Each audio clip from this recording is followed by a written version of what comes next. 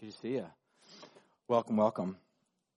How about we all stand, and if you guys would like, why don't you open your Bibles to the book of First Peter, chapter 3. I'm so not even ready. I still have gum in my mouth. You know, I'm not supposed to say that, but that's the way we roll sometimes. All right. So we've been in a series now in the book of Peter. We are back in this great book, jumping into really just all that's happening. Peter's writing to a community of followers of Jesus that are trying to make sense of following Jesus faithfully in the midst of a culture that is really, for the most part, hostile and pushing back against them. And so the challenge for them is to really maintain their fidelity, their faithfulness to Jesus, even in the midst of that type of hostility. And one of the things that we've been saying all along is there's a lot of correlations between what Christians were going through first century as well as what we're trying to navigate as well in our own world.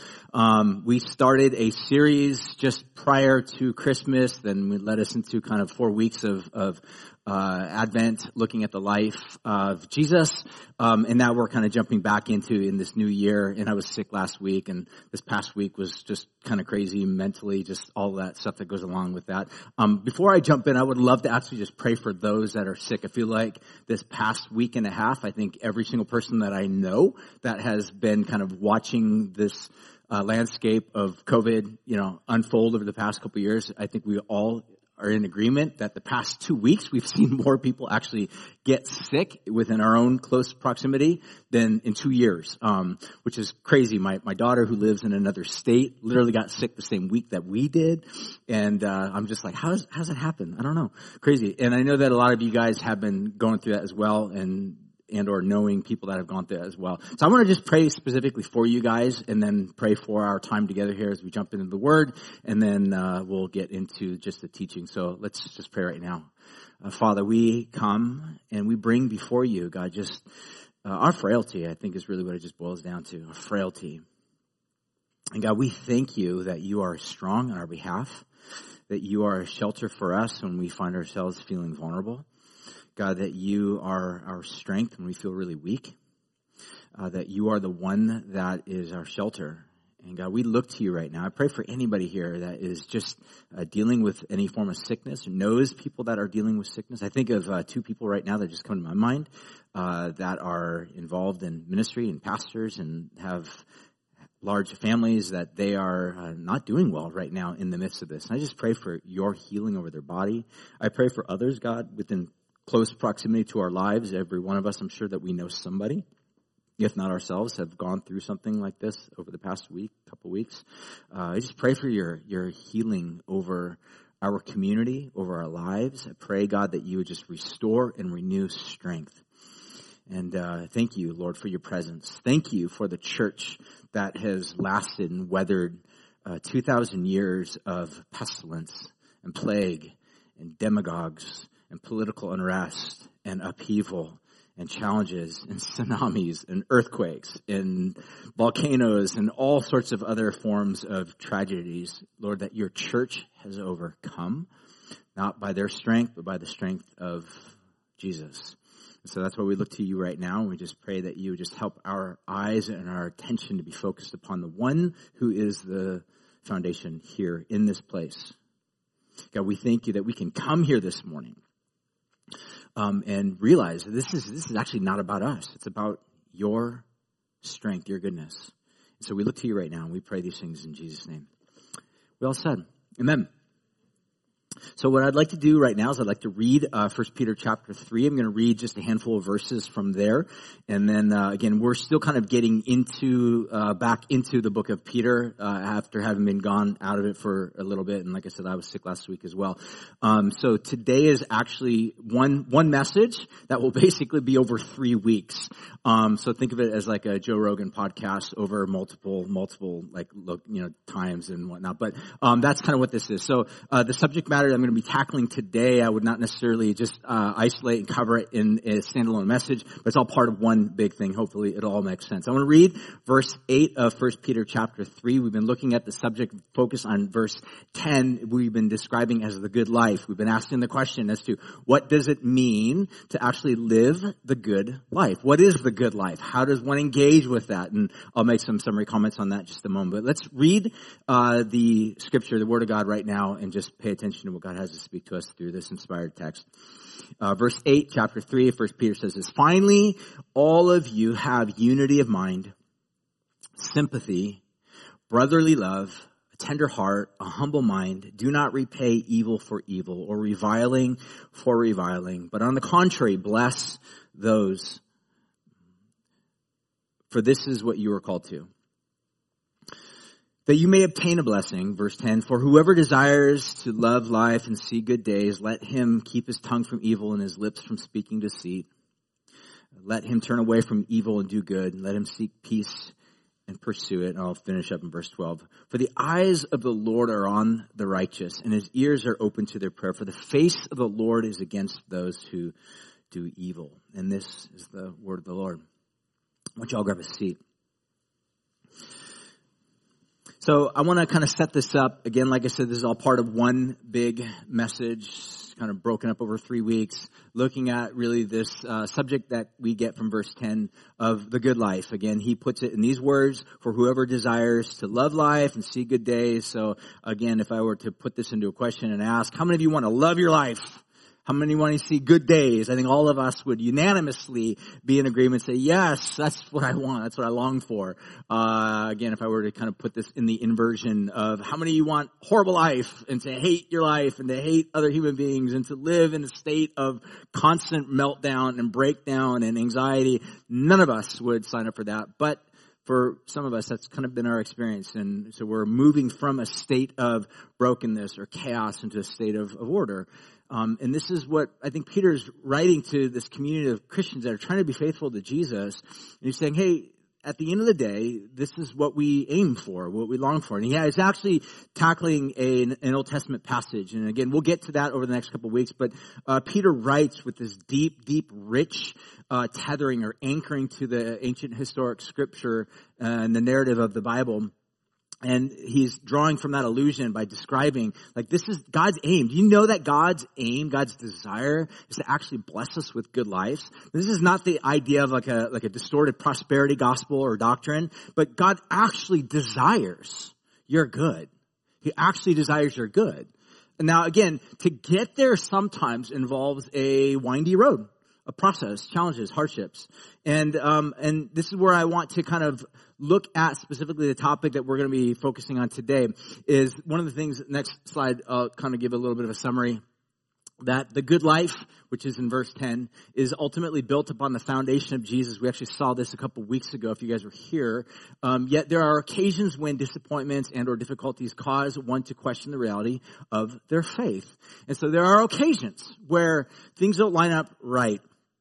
Or to put it into the context of what Peter's writing, that even though he describes the experience of the believer, should be one where he describes, again in verse 8, where we experience a tender heart or a humble mind, not repaying evil for evil, but on the contrary, we bring blessing to those. Instead, all we want to do is curse those because we've been deeply wounded or hurt. And so we want to engage like tit for tat, anger for anger, frustration for frustration. You hurt me, I hurt you. And we broker with that type of a posture. And so what ends up happening is we find ourselves in continual states of chaos.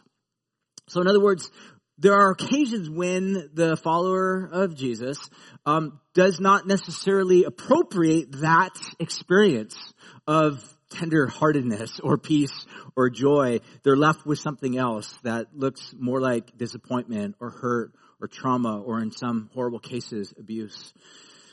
And they're left to try to navigate that and try to figure that out.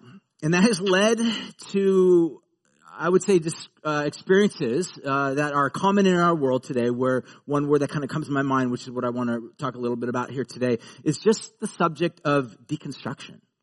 And the idea of like deconstructing, pulling apart, untethering your faith and trying to make sense of it.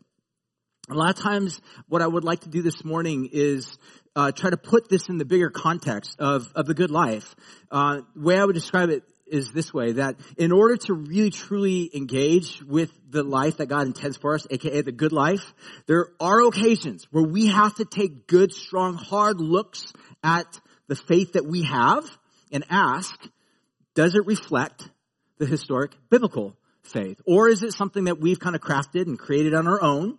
Or we've inherited from, great-great-grandma or some youth pastor that maybe had gone south or sideways at some point, or some form of strained understanding of what the Christian faith is. And so therefore, at some point, when that fails us, we're oftentimes left with this question of like, what is real?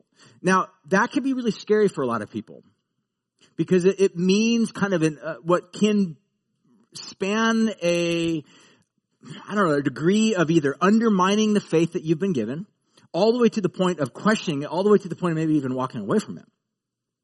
And that can be terrifying for a lot of people who have undergone or gone through this type of thing. Now, the idea of deconstruction is become something that I would say that probably most of you, if I were to ask you, how many of you have heard or familiar with the idea of deconstruction, or do you know someone who's gone through deconstruction, or have you yourself encountered that as well? I think probably many, many people, if not most of y'all, have had some various form of understanding of what deconstruction of faith is. Now, again, I think the language of deconstruction has become more popularized over the past 10 years, but maybe back in the early 2000s, mid-2000s, it was probably more like doubting one's faith, questioning one's faith. It was kind of more popularized or known as simply that.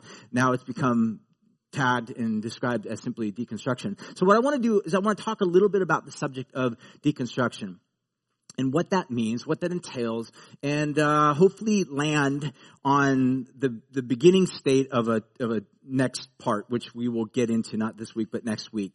So this is kind of a 2-week on this particular subject matter. So today the title is The Good Life and Deconstruction of Faith, if you want to think of it in that context.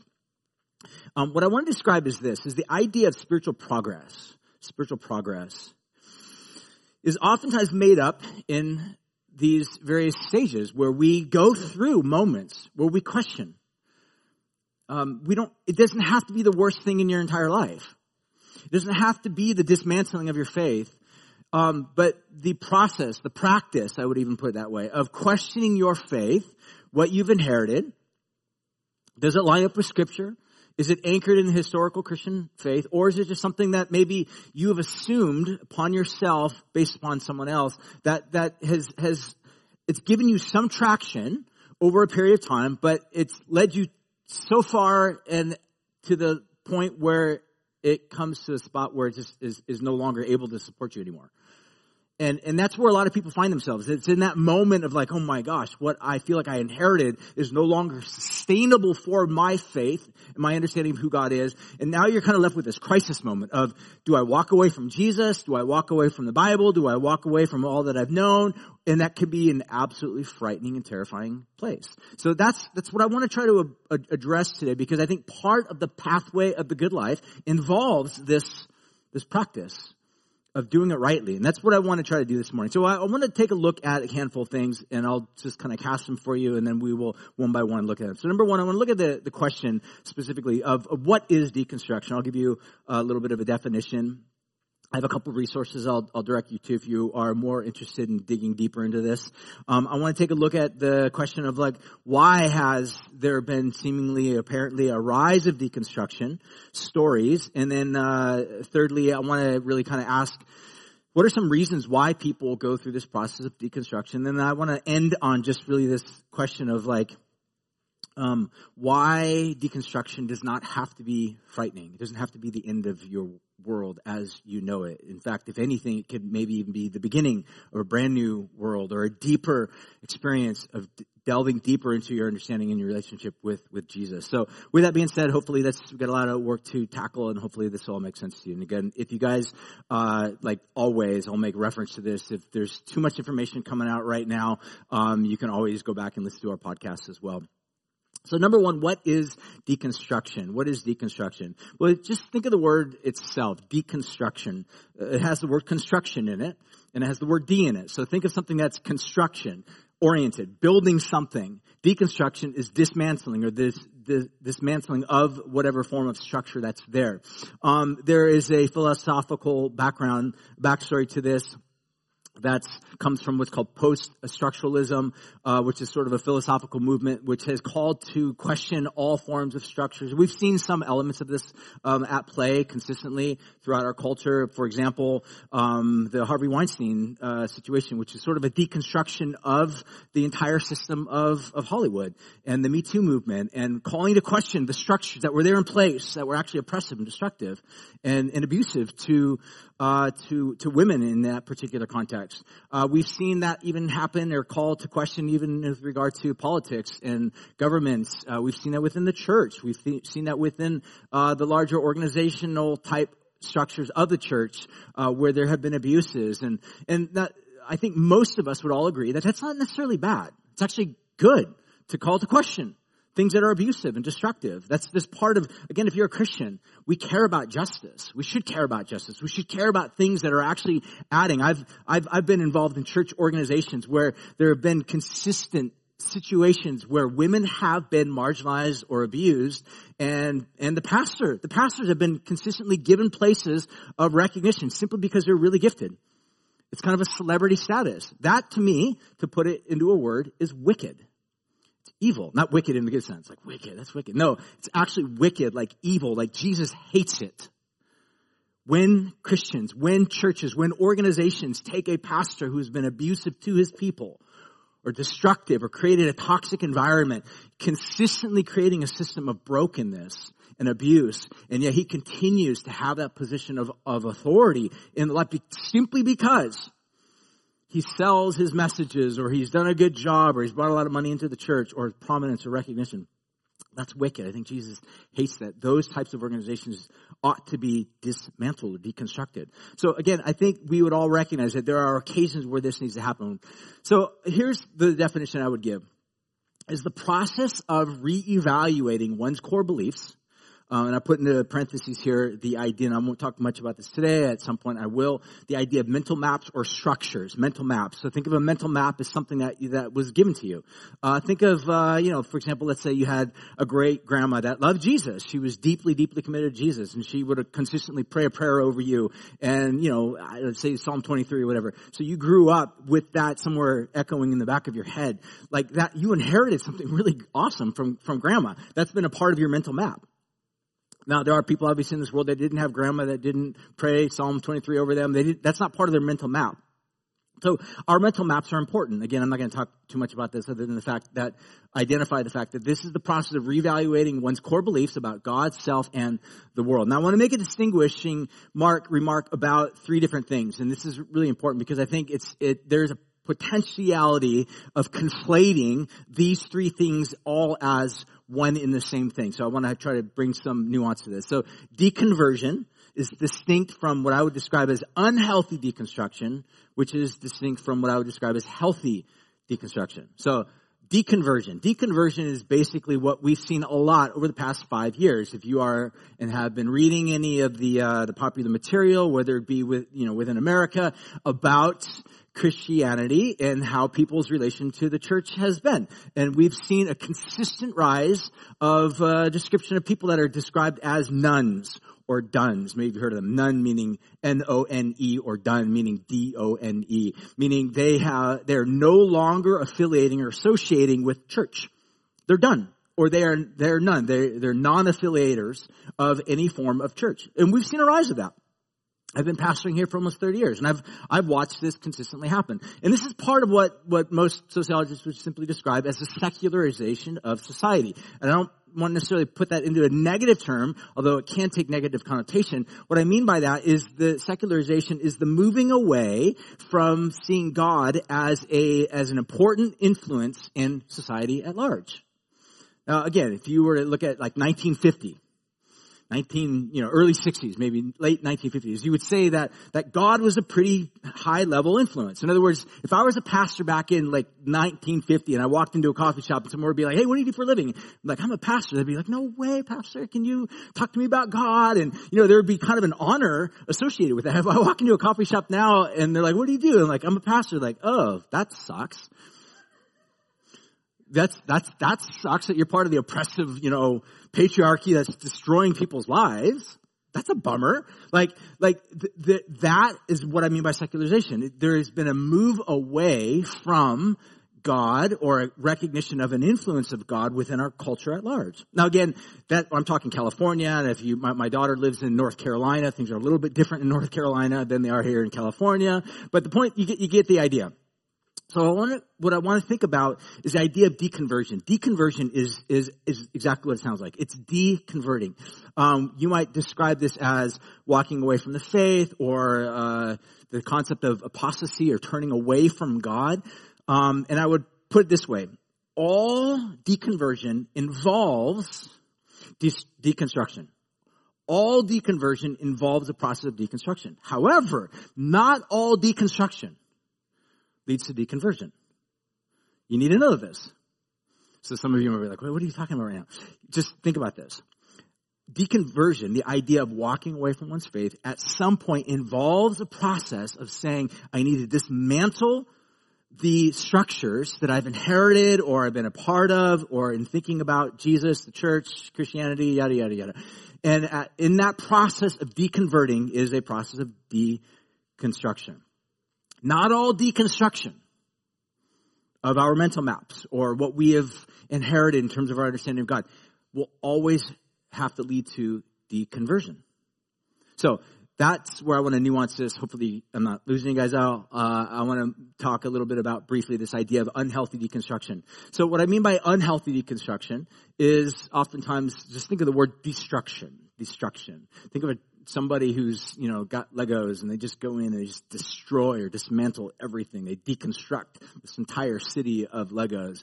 I'll put it this way. There is an unhealthy form of deconstruction that can oftentimes lead to someone being isolated, angry, cynical. And I would suggest that at the end of the day, deconstruction should never, ever be the end game. It should always be just a part towards the end game, the end game being a reconstruction of something fresh and new.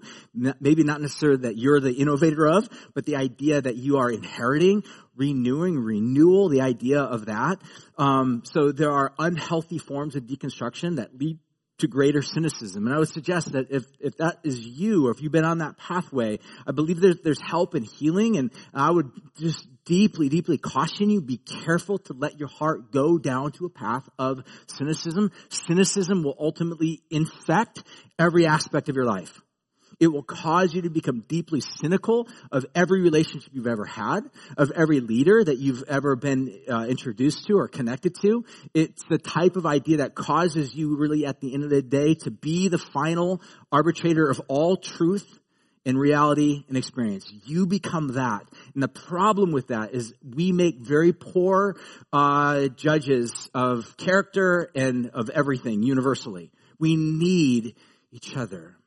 In order to engage with each other, we cannot walk in a path of cynicism. Now, with that being said, I want to talk a little bit, real briefly, about healthy deconstruction. And again, I'll get more into this over the next week and towards the end of this message as well. But the idea of healthy deconstruction, this is what I would simply describe as recognizing that there are things that sometimes that you have known about God that you need to grow up.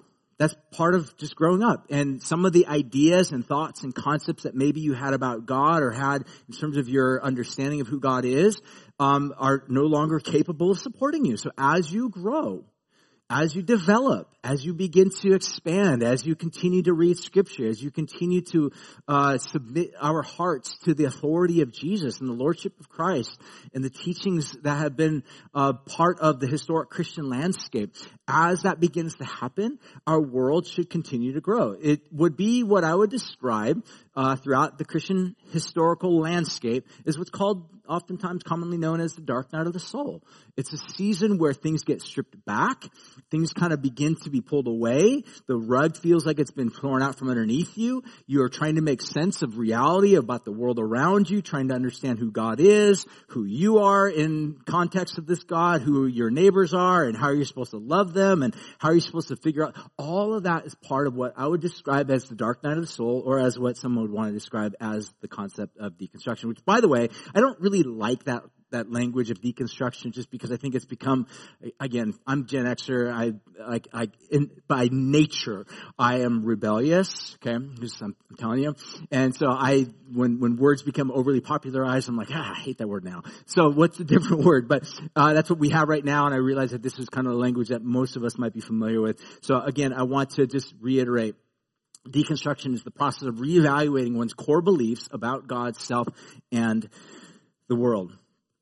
So I want to ask the question, why the rise of deconstruction stories over the past 5 to 10 years, which I would suggest that over the past 5 to 10 years, this has become even far more mainstream. In fact, if you were to do a Google search right now, type in, deconstruction of the faith, and just do a search on that, all forms of news feeds would come up. In fact, you'd find deconstruction life coaches, people that will help you on this journey, kind of deconstruct. There's podcasts all over the place on deconstruction. This is really, really wide mainstream. It's one of the reasons why I want to address this and talk about it. I think there's at least 3 reasons why this has become so part of our landscape today. Number one is the ubiquity of media and social media and access to information. So in other words, a scandal that happens in a church, in Florida or something like that, automatically just becomes mainstream. Or something that happens, with Carl Lentz, say, for example, Hillsong in New York City, that becomes headline news. So you literally have thousands upon thousands upon thousands of people worldwide that are like, oh my gosh, how could this happen? Because what's happened now, social media, with the ubiquity of that has just taken all of these news articles of someone's deconstruction story. So, for example, Joshua Harris, if you guys have been growing up in that particular era where you kissed dating goodbye and it was kind of part of your landscape, and you watched Joshua Harris go through his deconstruction story, and when he became kind of a deconstruction life coach, when he wrote actually the syllabus on how to deconstruct your faith, so on and so forth, all of these things became very widestream, very well known, very quickly over just a matter of days, if not weeks. And at the end of the day, I think also because of the ubiquity of social media, partnered with what I would just describe kind of narcissistic behavior, people love to be seen in their story of whatever it is, whether it be deconstructing their faith or deconverting or whatever it is. They want the world to see that. There's an itch that oftentimes desires for that type of affirmation and whatnot. And again, I don't want to judge anybody's motives, but the point is that definitely plays into a part of it as well. How much, I don't know. But I don't want to presuppose any of that. So number one, we see the rise of media, social media, and access to all sorts of information. Number two is the idea of scandalous and or negative news oftentimes gets far more clicks. It gets far more recognized. So in other words, if you were to go online and realize the news media articles that get viral are the ones that are usually negative, right? I mean, for every deconstruction story or deconversion story, there are also conversion stories. Believe it or not. There are people that are coming to faith and meeting Jesus for every deconstruction story of someone walking away or dismantling their faith or being very public about that. There are also those that have gone through deconstruction stories where maybe they've been in part of a very, very strong, right-leaning, fundamentalist type of church that's been very stiff and very rigid, and they have maybe had to break out of that, and they found life in Jesus and a whole other historic Christian faith, like an Orthodox church, say, for example. They discovered the power of Jesus in an entirely different context. But you don't hear those stories because they're not as clickbaity. The third thing, I think, is because for the most part, within our culture treats things like doubt and suspicion as like a virtue. Again, like I said, throw into that mixture a little bit of my Gen X-iness, and it's like you have this combo of just rebels at heart. Add to that, I'm an 8 on the Enneagram. So the point of the matter is that this is kind of how we are as human beings. We have this tendency where we just want to push back, to be contrary to any general narrative that's out there. So again, that's kind of viewed as sort of like a as a virtue. So being suspicious of all forms of institutions, whether it be religious, political, medical, whatever, that sells as part of the general landscape. I think there has also been a highly pervasive influence from what's commonly known as the philosophers of suspicion. This would be people like Marx or Freud or Nietzsche or Foucault or Jacques Derrida. But the idea is that these are types of philosophical mindsets that once were just sort of relegated in the cafes of France. Now they're kind of mainstream. They've literally influenced the general population of people, that we have become deeply, deeply suspicious. The problem with that is there's good sides to that as well, like I had mentioned, which we'll look into. But the dark side of that as well, we become cynical. And what happens when we become cynical, and we see the world through this cynical lens, all of the enchantment that was once there is gone. Our world's become flattened. It's one of the reasons why nihilism, the idea of just despair, death, is at all-time high. Alcohol abuse, drug abuse, sexual addictions, screen addictions, all of these literally are part of that landscape as a way of re-enchanting your soul so that it feels something. It's cynicism. Cynicism leads to all of this. It's part of that unhealthy pathway of deconstruction. Many go through some form of aspect of deconstruction or a dark night. And yet the fact is, many, many, many come out the other end with a deeper, more robust confidence in Jesus than they've ever had before. We don't always hear those stories. We don't always focus on those stories. But I think we need to consider it. And what I would love to do just in our time of thinking about this is, as best as I can, to, if anything, just to normalize this practice. To say it's part of the normal Christian life, number one. Number two, I don't like to think of myself in this way, but if I could be a tour guide on this pathway of recognizing there have been occasions throughout my life I've had to take a long, hard look at the doctrines, some of the teachings, some of the aspects of the Christian faith that I've received from my historic Christian background, and look at it and say, I'm not sure if this is sustainable for my faith and my future and my mental capacity. Maybe I need to rethink this in light of the teachings and the words of Jesus. That's been part of the dismantling or deconstructing of my own understanding of who God is and what the scriptures teach on the life of the follower of Jesus. So what I want to do is I want to wrap it up with a couple of quick things. Number one, the third thing is I want to look at reasons why people deconstruct. Go through these real quickly. We'll see how far I get. Reasons why people deconstruct. If you want to dig deeper into this, there's a guy named Jeffrey Hulsklaw. You can check him out. He's had some like really good information that I think that might be helpful for a lot of you. He's actually a pastor. He's a theology professor. Pastors a Vineyard Church, I think somewhere maybe, I don't know, in Ohio or something like that. I'm not sure exactly where he's at, but he's done a lot of research on this, and these are 5 things that he points out that he's observed, and I would actually concur, again, being a pastor for 30 years and realizing that there's a lot of different reasons why people go through these dark nights of their soul, or deconstructing, however language you would like to use for it. Number one is the idea of he points out the 5 Ds. Number one, intellectual dissonance. This is oftentimes where people, and this happens a lot, I think, within our city. People go to Cal Poly. They maybe groomed or raised up in a Christian church, and they homeschool their entire life, and then they come to Cal Poly, and they have that antagonistic professor that's just like, Jesus is an idiot. And you're just like, whoa, I'm not really sure. Like, whoa, that's what, and you are faced now with intellectual challenges of like, whoa, maybe they're right. And I think part of the process is learning how to deconstruct your deconstruction. Part of it is even learning to doubt your doubts. So we look for an authority figure, someone that's going to tell us, hey, here's the real deal, here's the fact, here's the truth, follow this. And oftentimes, because we want to follow somebody, we take people's words at face value without really doing thorough testing of it. And sometimes it's easy for us to be easily manipulated.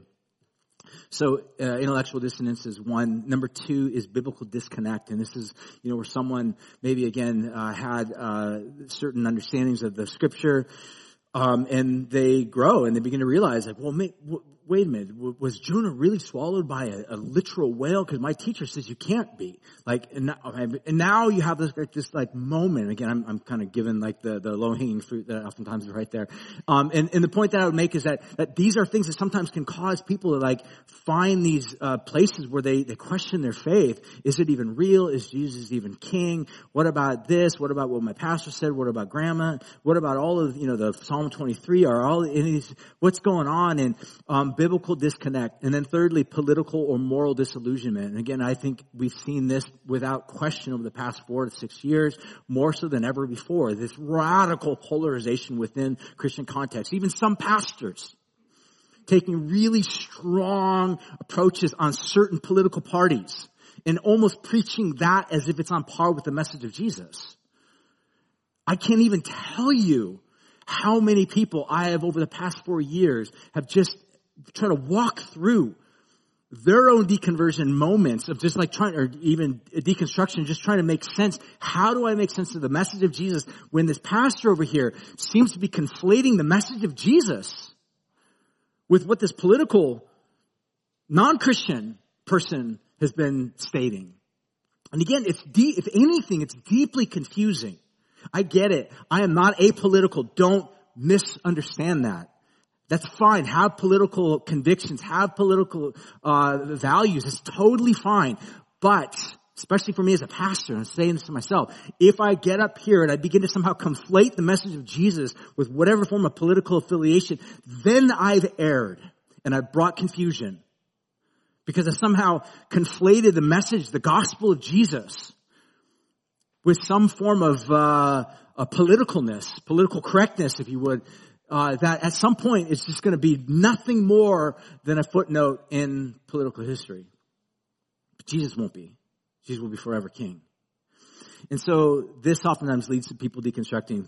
Fourthly, is emotional distress. People sometimes go through deep, unsettling moments in their life and they're left trying to question, like, how do I deal with this? And I've been around churches before where, again, for example, there was a long stretch of time in my own Christian tribe that I grew up in, that I was saved in, that I met Jesus in, that basically had a very, very negative viewpoint on any form of therapy or just even counseling, psychological counseling.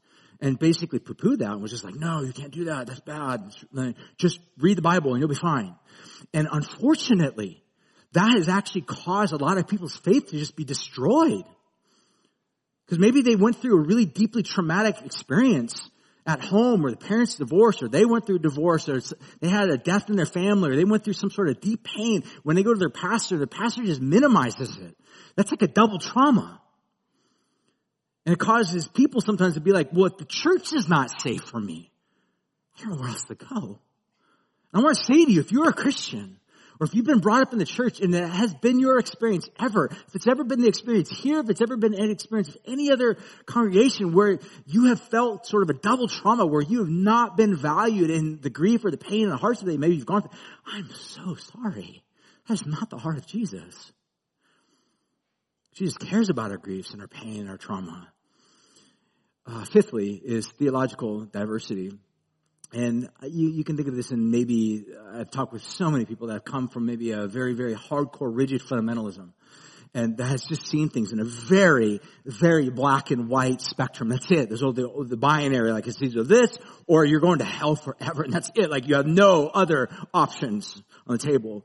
And it's like, so wait a minute. If I'm questioning whether or not there actually is a 7-year tribulation and I'm going to go to hell, yes. If I don't read from the King James Version Bible, I'll go to hell. Yes.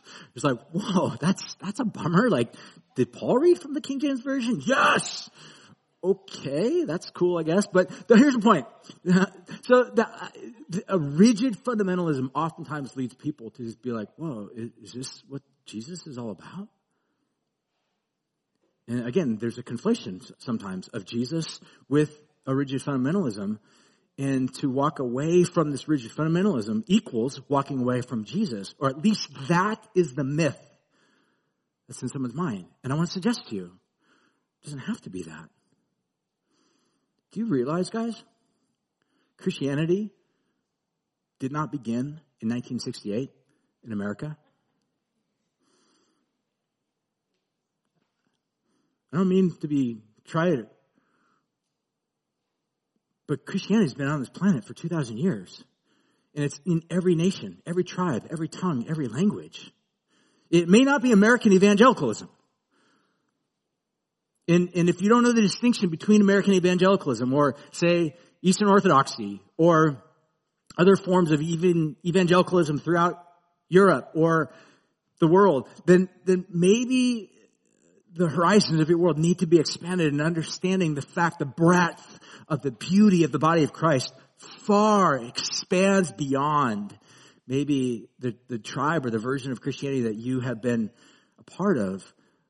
But what I would hope to at least paint a picture for you to see is Jesus is deeply, deeply compelling, beautiful, and good. Maybe your experience in some of these contexts has not been compelling and good. Maybe it's been abusive. Maybe it's been deeply painful. Maybe it's been double traumatizing for you in some cases. Maybe it's been confusing in some ways. But my hope would be to bring us into a place, and here's what I want to finish, and I want to be done with this, is I want to just really address real quickly why healthy deconstruction does not have to ultimately be frightening. And there's two reasons, and I just want to end with this. In fact, I'm going to have Dan come on up, and we're going to just transition now into some singing in response. So as the team comes on up and gets ready, I just want to finish with some final thoughts on this. Why healthy deconstruction? This is I'm ending on where I'm going to begin next week. So if again, this is a one sermon over a period of time. So what I want to do is I want to just think about why deconstruction does not need to be frightening. And for some, that might feel like the end of your world. And you might feel deeply scared because everything that you've known, everything that you've thought you've inherited or you've processed, at some point you're looking at it, it's like, I don't know if this can sustain me and my confidence in God, and something's got to give. Maybe I need to deconstruct. Maybe I need to walk away from Jesus. And I would like to encourage you, don't walk away from Jesus. There's two reasons why I think. Number one is that the historic Christian experience, number one, and what I mean by this is that all throughout the historic Christian experience, since its very founding, we stand in this company of innumerable multitude who have faced these same challenges for 2,000 years. Christians, throughout 2,000 years of history, they have faced oppressive church systems. Martin Luther, how's he going to go about this? Is he going to walk away from Jesus? Is he going to leave? What about John Huss? Burned at the stake, killed. What about some of the early Christians in the early 300s that literally gave their life for Jesus? They were betrayed. What I want to encourage you is that we stand in this innumerable host of human beings that have been faithful to Jesus, but even more importantly, they've known that Jesus has been faithful to them, and they've weathered these storms. A lot of us, we don't know about these things because, again, for the most part, Western Christianity has done an exceptionally good job at detethering ourselves from our past historical lineage. We don't know about the saints. We love celebrities more than we love saints.